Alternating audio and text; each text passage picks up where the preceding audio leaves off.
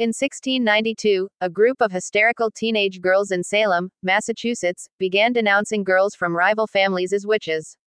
Accusations of witchcraft soon multiplied and spread throughout the town. Some of the accused were as young as 4 years old. Ultimately, 200 people were tried, and dozens executed, for fictitious crimes.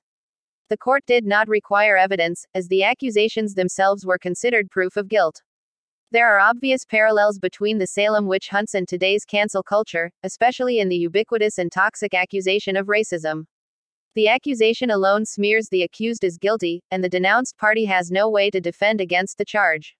Looking back at Salem gives us insight into the conditions that enable cancel culture to take root, why the public tolerates it, and how it might end. 17th century Salem was known as a particularly fractious town burdened with continuous disputes over property and church rights. These poisonous divisions among the citizens provided the fertile soil necessary for the false accusations and terrible punishments they inflicted on one another. Today we have a similarly caustic political climate in the United States. We are perhaps more divided than at any time since the Civil War. Polite, intelligent, political discussion has largely disappeared, with political conversations quickly dissolving into anger and hysteria. As a result, people often avoid political dialogue with people who hold opposing views. This confirmation of bias ensures that people remain frozen in their opinions. This division is reinforced as people listen only to news sources that support their beliefs, sources that often contain little news and lots of opinion. It is in this fractious environment that cancel culture flourishes. Primitive 17th century communications ensured that the witch hunt remained localized in Salem. In contrast, today's traditional and social media enable our modern-day witch hunters to spread their accusations instantaneously across the nation.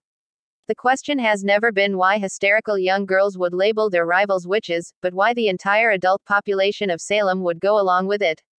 Likewise, today the question is not why political hacks or hysterical teenagers on the internet routinely accuse their rivals of racism and other charges without any meaningful proof, but why our entire society caves into such allegations, with no evidence or due process offered or required. The short answer is moral cowardice. Of the 200 people accused in Salem, only one, 81-year-old Giles Corey, had the courage to refuse to enter a plea. Stones were gradually piled on him to force a confession until, after 2 days, he finally expired. Others, not wishing to share his fate, quickly confessed to being witches. Just as the goal of the Salem witch trials was to force the accused to confess, so too the goal of cancel culture is to force confessions of racism.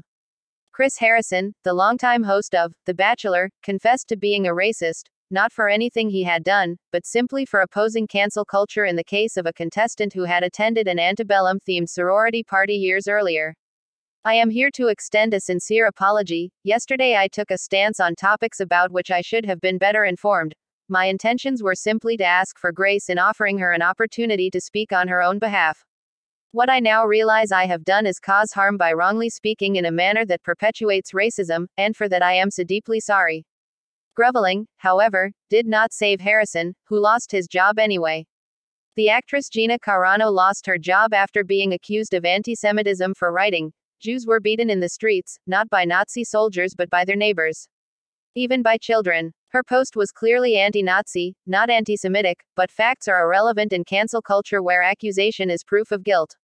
Likewise, Meghan Markle's accusations of racism against the royal family, Democrat claims that mispronouncing Kamala Harris' first name is a sign of racism, and Kamala Harris's accusations of racism against Joe Biden in their 2019 debate are all taken at face value. During the recent conservative CPAC conference, the internet was abuzz with accusations that the stage, if viewed from above, was purposely built in the shape of a Nazi symbol. Not the well-known Nazi swastika, but an obscure ancient European symbol called an Orthala rune which almost nobody had ever heard of. That this is obvious nonsense did not stop the Hyatt Hotel, in which the conference took place, from immediately issuing a statement declaring that Hyatt had nothing to do with the design or installation and calling the stage abhorrent. Hyatt's and Chris Harrison's groveling responses to these false accusations are exactly the sort of confessions of sin their accusers seek, and are the typical reaction of cancel culture's victims. Few people have the moral compass, self-assurance, and courage to stand up in the face of such mass hysteria.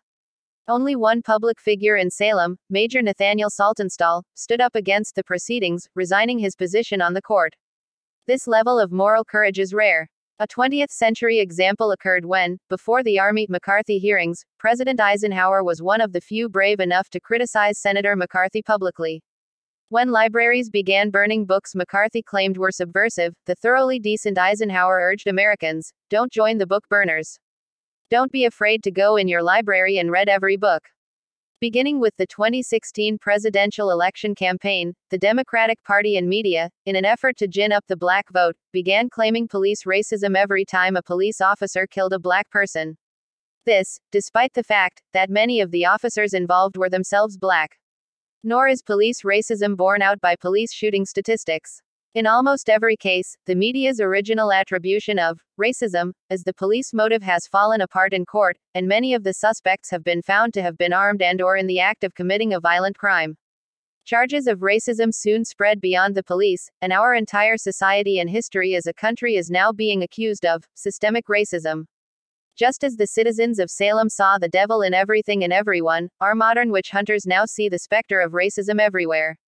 They have convinced themselves that the United States is permeated by systemic white racism. Schools teach critical race theory, essentially anti-white racism. What began with tearing down statues of Confederate generals soon spread to tearing down statues of Grant and Lincoln. So, what might we learn from Salem about how this will end? Witch hunts always end in the same way. Drunk on their power to destroy people with mere words, the accusers are eventually emboldened to level charges against the powerful. In Salem, the trials ended soon after the wife of the governor of Massachusetts was accused. Joe McCarthy's reign of terror ended when he went after the U.S. Army. Cancel culture's ubiquitous accusations of racism will end once they begin leveling that charge at the party now in power in Washington. The same Democratic Party that instigated this witch hunt in the first place is a weapon against its Republican rivals. Ultimately, the Salem witch trials so discredited the Puritan theocracy in Massachusetts that it permanently lost power. The history of witch hunts indicates that the Democratic Party can expect a similar fate. What should the rest of us do in the meantime? We should not abase ourselves in response to false, malicious accusations. We should emulate those decent and heroic people who maintained their honor and good name by standing up and boldly speaking the truth in defiance of the mob. In the words of Hillel, in a place where there are no men, strive to be a man.